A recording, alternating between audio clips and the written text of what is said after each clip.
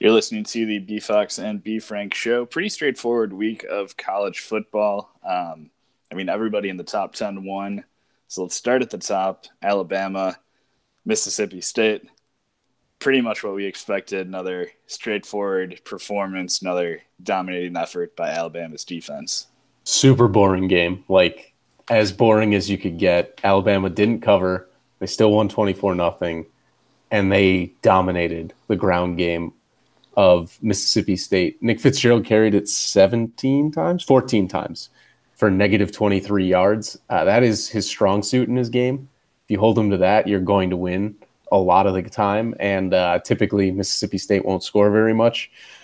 Trying to throw the ball, he was 11 of 20, 125 yards, nothing doing. Tua was nothing spectacular, but honestly, all he had to do was score once, and we knew this game would be over. Yeah, and Mississippi State still has a solid defense in their own right, but Alabama got 5 sacks, Mississippi State got 6 first downs. That's not gonna get the job done. Obviously Fitzgerald has been much better this year as a runner versus as a passer, so taking away that aspect of the game really makes Mississippi State zero-dimensional offense. Yeah. And they just really didn't have a shot. The officials didn't do them any favors either. Phantom penalty brought back their one touchdown of the game. Missed an Alabama fumble on the opening drive that, of course, wasn't called, and then Alabama scored a touchdown and just kind of off to the races from that. But, Mississippi State was just pretty overmatched. Yeah, I don't think last week either of us really gave Mississippi State any bit of a chance. They haven't played particularly well against the better part of the SEC, and nothing they had done this season told us that they would ever really put up a fight in this game. Right. So I guess we were right on that front. God, I love being right. Clemson also was supposed to maybe be tested, but it was equally as not close. BC scored on a punt return touchdown early, put them up 7-3. That was about it. Clemson should have won by a lot more. The final is 27-7. They clinched the ACC Atlantic, which, we kind of assumed would happen, but finally made it official. Pretty dominating performance for Clemson, too. Yeah, quarterback changes, issues for BC. A.J. Dillon never really got going. The defensive line for BC actually played pretty well. Zach Allen's a great pass rusher, and he can disrupt the run a little bit. We haven't seen it as much this year, but he was definitely causing some problems.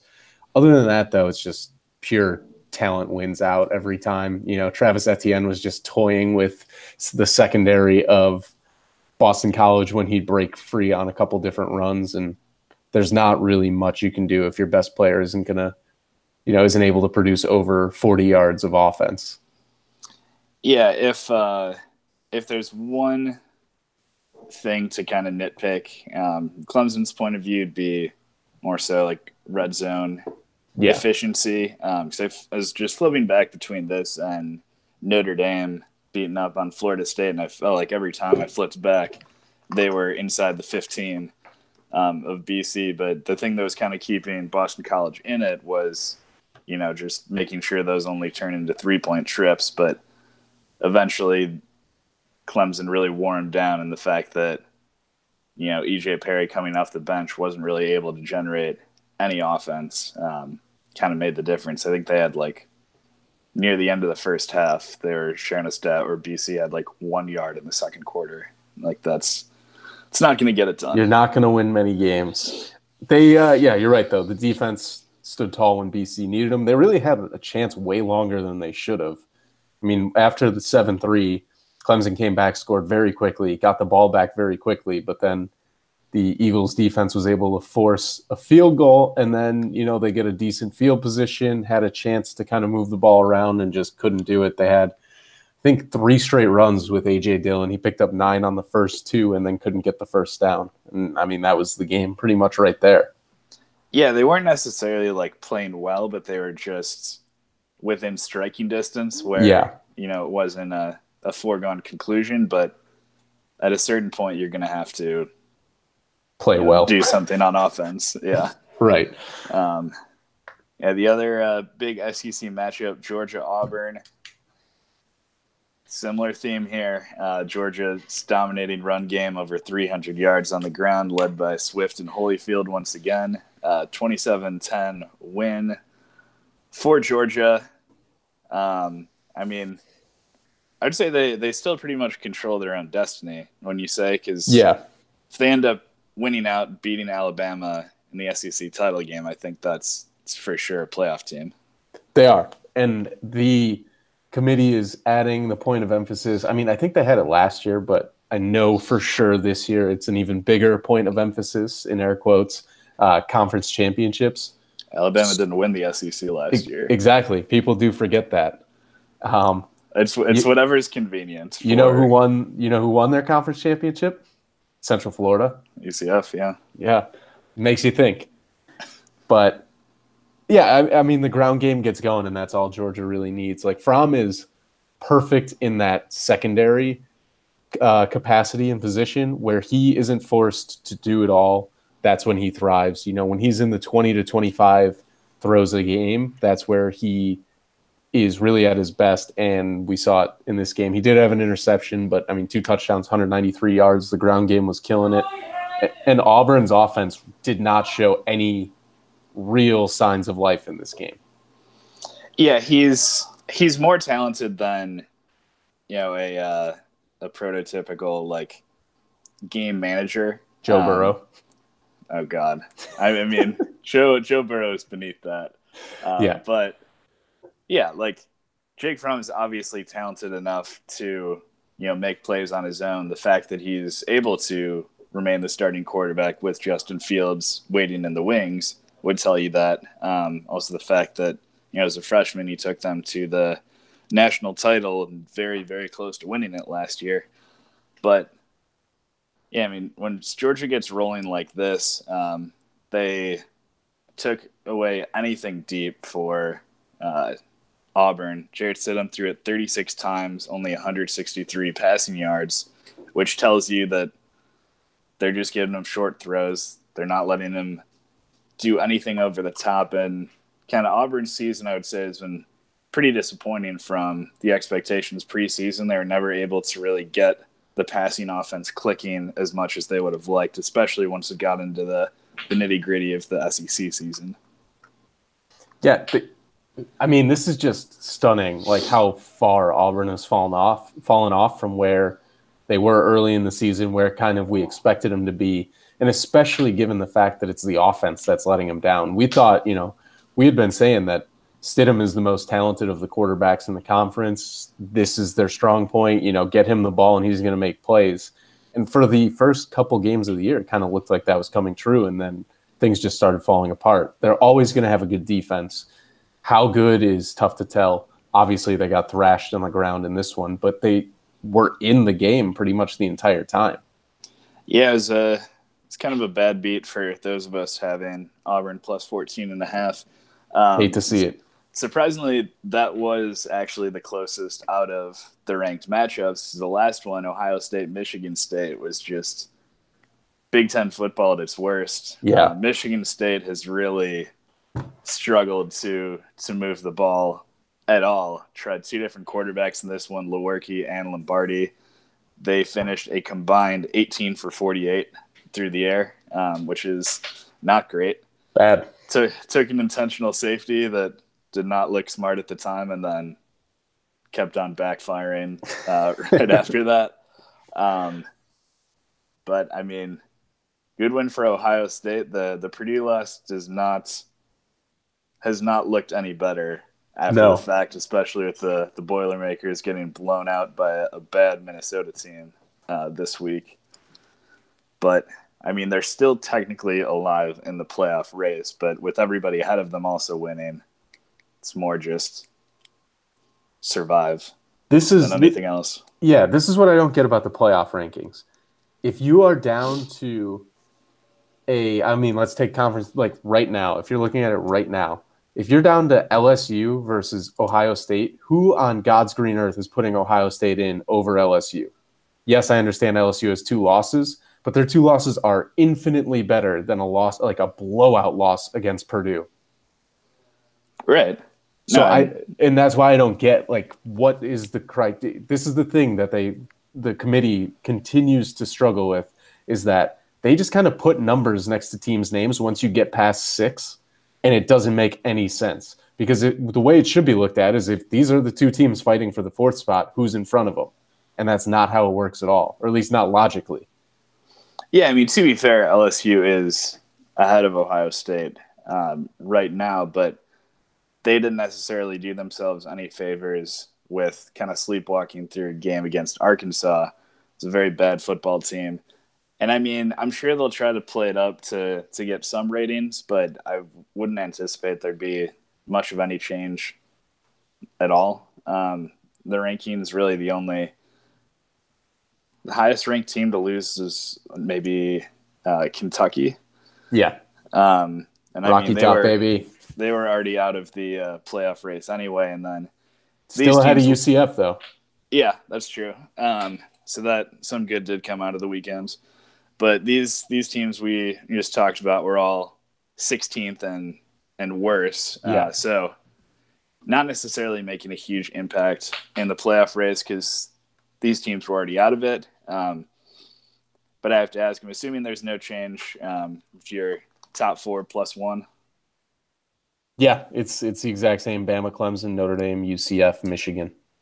Okay, yeah, and I have the same, just Notre Dame and Clemson switched. Let's talk about Notre Dame. Another impressive win, expected, over Florida State. Brandon Wimbush at quarterback.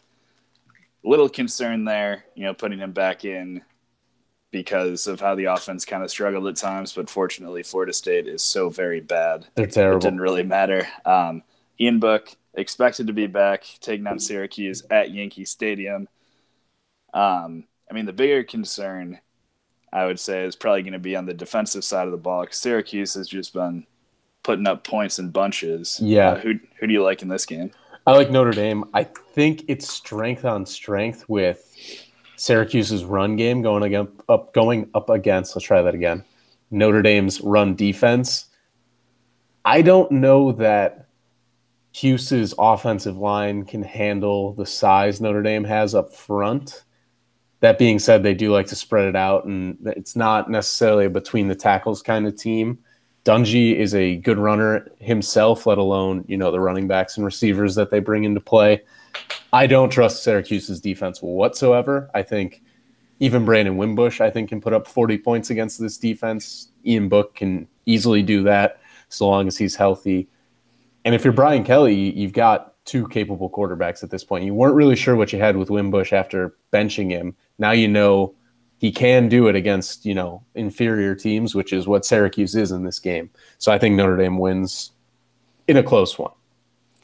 Yeah, I mean, I would expect a shootout because that's really all Syracuse has been playing, with the exception of the Clemson game, which they very nearly stole on the road. Yeah, imagine that. Top 5 game right now. But I mean, the after that, and then I think they let Clemson beat them twice, and they went ahead and lost to Pitt the following week. But since then, put up 40, 51, 41, and 54 points the last 4 weeks. Notre Dame's the best defense that they faced, on that winning streak. So might not be quite that high, but that's definitely an area of concern. Julian Love and company are going to really be tested in the secondary. And then, I mean, yeah, I would hope Ian Book's going to be leading the offense, because he has been better than Wimbush over the course of their snaps. But yeah, either guy is going to be able to, like you said, generate some offense. Really the only big impact player in the Syracuse defense, Andre Cisco, won off the national lead with 5 interceptions. Definitely more of a concern if Wimbush happens to be playing. But yeah, I think Notre Dame's going to win this like 35-30 or something like that. Yeah, definitely. It's gonna be a fun one for sure. And Yankee Stadium just kind of adds to the fact that it's going to be a weird game. Going to be a ton of Syracuse fans there, I'm sure. I don't get this game. Still, I don't know why it's at Yankee Stadium. Why not just put it at fucking MetLife, an actual football field where people play? Let's do that instead. If you want to get to the New York area, do it that way. But here we are. And Notre Dame's wearing pinstripes too, in case people forgot about that. Nice. Yeah, those uniforms are awful. They're so bad. The only other ranked matchup for next week right now is in the Big 12. An interesting matchup. Iowa State and Texas. Going to be at Texas. No baseball stadium for this one. Who you got? I'm going Texas. It's weird. I think I've picked against Texas pretty much every game this year. All right. But following the scuffle against Baylor, I don't know if there are going to be suspensions handed down for Iowa State, what the deal is. I know Montgomery was in the mix there and definitely had a penalty. I don't know what they're going to do.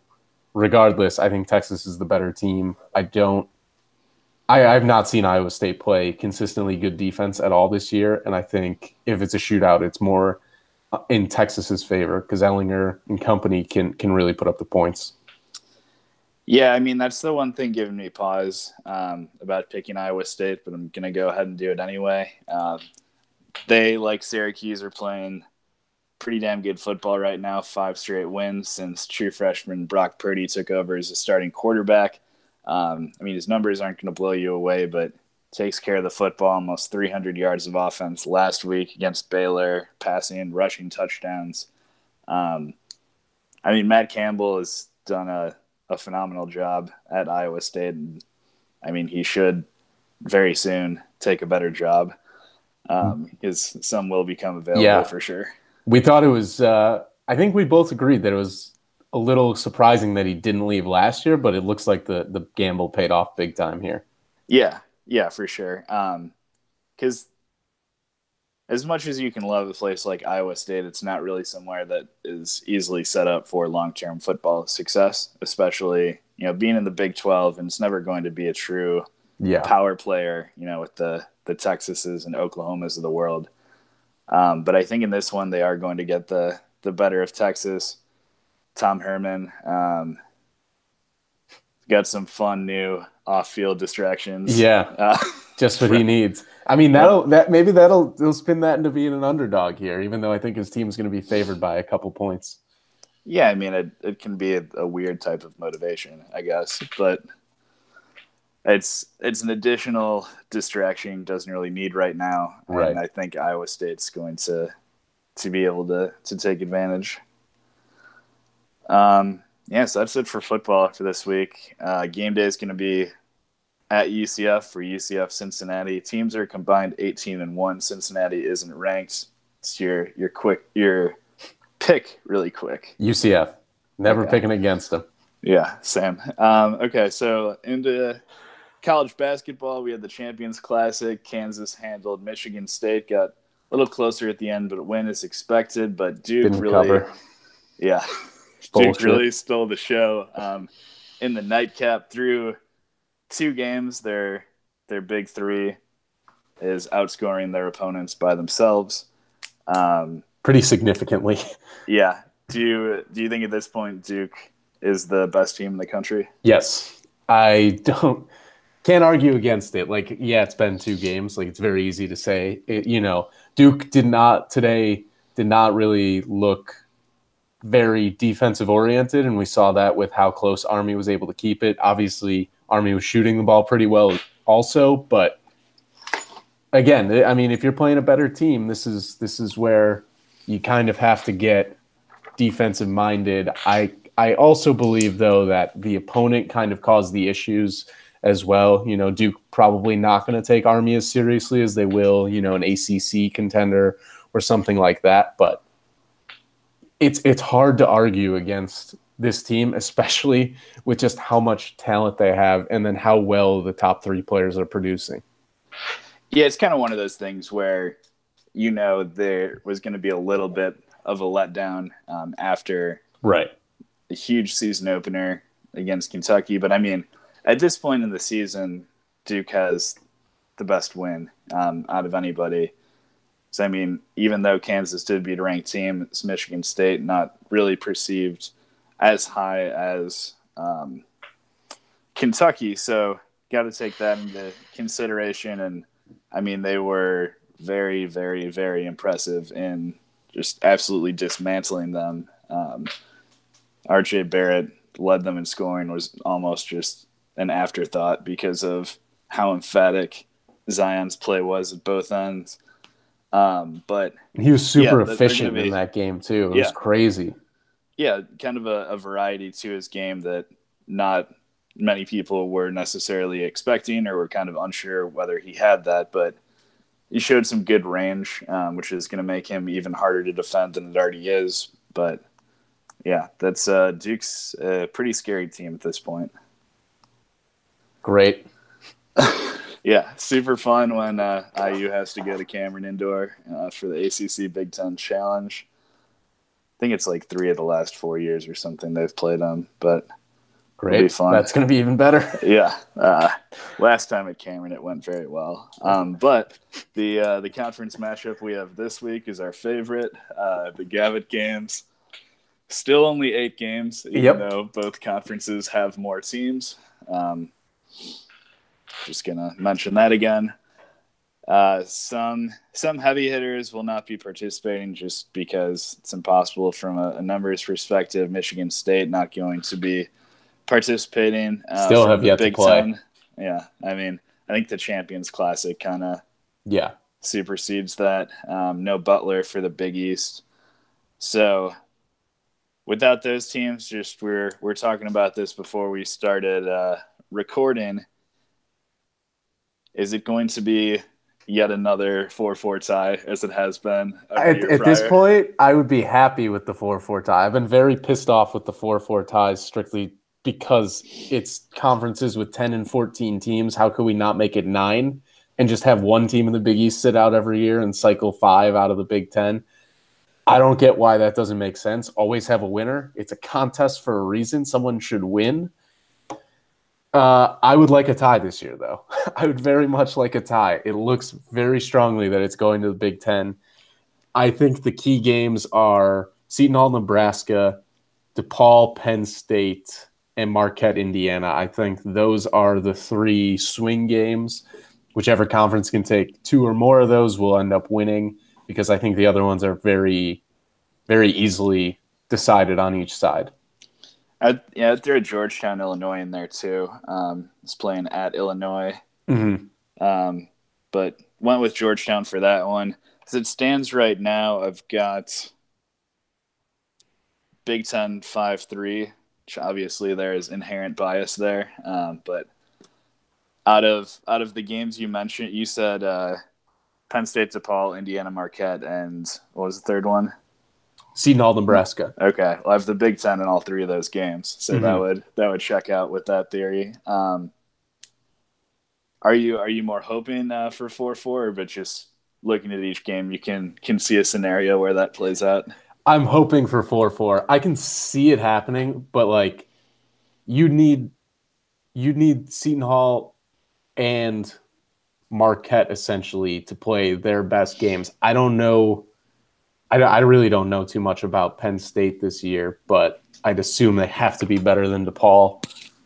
DePaul can score, but that's about it.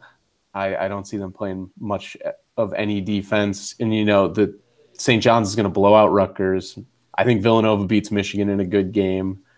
I think Wisconsin beats Xavier. Georgetown beats Illinois. It's those 3 that I really see. If someone has an off night, that's where it goes. But Seton Hall's going to need a ton from their big players. Someone besides Miles Powell is going to have to do it. If, Indiana is going to have to hold Marcus Howard in check because outside of him, no one has really looked that great on Marquette. And they certainly are not they're not a defensive team whatsoever. If they get hot shooting, that's where their chance is. But Indiana has the inside advantage. They have the guard play. I mean, I think your Hoosiers can win this one by 10 plus. Yeah, and I mean, that's what happened the last time. They played a pretty decent Creighton team at home. They won by like 23 or something. But really not sure how they're going to react initially because they've played two horrendously bad teams so far, Chicago State and Montana State, which at least is actually a state. Yes. So that's progress there. Good start. But it was all about the offense against Chicago State. Defense in the second one. Montana State does have Tyler Hall, who's not, as good as Marcus Howard, but pretty damn good for where he plays college basketball. And given how young Indiana's roster is, for the most part, or the rotation outside of, like Fitzner, Morgan, McRoberts, I could see them starting slowly. So it'll help a lot that they're at home. I'm sure the crowd will give them some energy, but I'm a little nervous about that one. Yeah, again, this is the problem Seton Hall has every year when they play Marquette, especially in Milwaukee. Marquette just shoots a ton of fucking threes, and if they can hit 35% of them, all of a sudden they're up by 10 points, and you have no idea where it came from. Like, they don't play spectacular defense by any stretch of the imagination, but they just score very quickly. Yeah, and that's so demoralizing too. Exactly. Guys are just raining in threes. Mm-hmm. That's where it helps to have the home crowd, where a couple buckets, getting it back, all of a sudden there's some more energy and life in the building. Yeah, I'm just taking a quick look, and I think that's about the most even KenPom matchup. It's pretty close, actually. Indiana 26, Marquette 28, and then Seton Hall, Nebraska is 35 versus 40. Ohio State, Creighton 32-37. So, these are going to be competitive for the most part, I would say. I think Villanova, I'd be shocked if they lose. St. John's, same thing. But for the most part, these should be very competitive, as they seem to be year in and year out. Right. So we'll probably get to the 4-4 tie, but realistically, some of the wins and losses will be, we'll see. Though stranger things have happened. I was confident about the Big Ten last year too, which is probably a pattern, but we'll see. I'm ready for these tournaments to start. Yes, next week we can start talking about some of the Mauis and Atlantises of the world. Yeah, Thanksgiving week basketball. Yeah, everybody already talking about Duke and Auburn. That's going to be a fun one. In Maui, second round, so naturally Auburn's going to lose to whoever they're playing game one. Chaminade. Yeah. Okay, so that'd be I actually don't know if they're playing them, but it feels like that's what it'll be. So that's our show for this week. Hopefully Notre Dame wins, so we're not miserable when we're recording this next week. Same for UCF. We'll see you next week.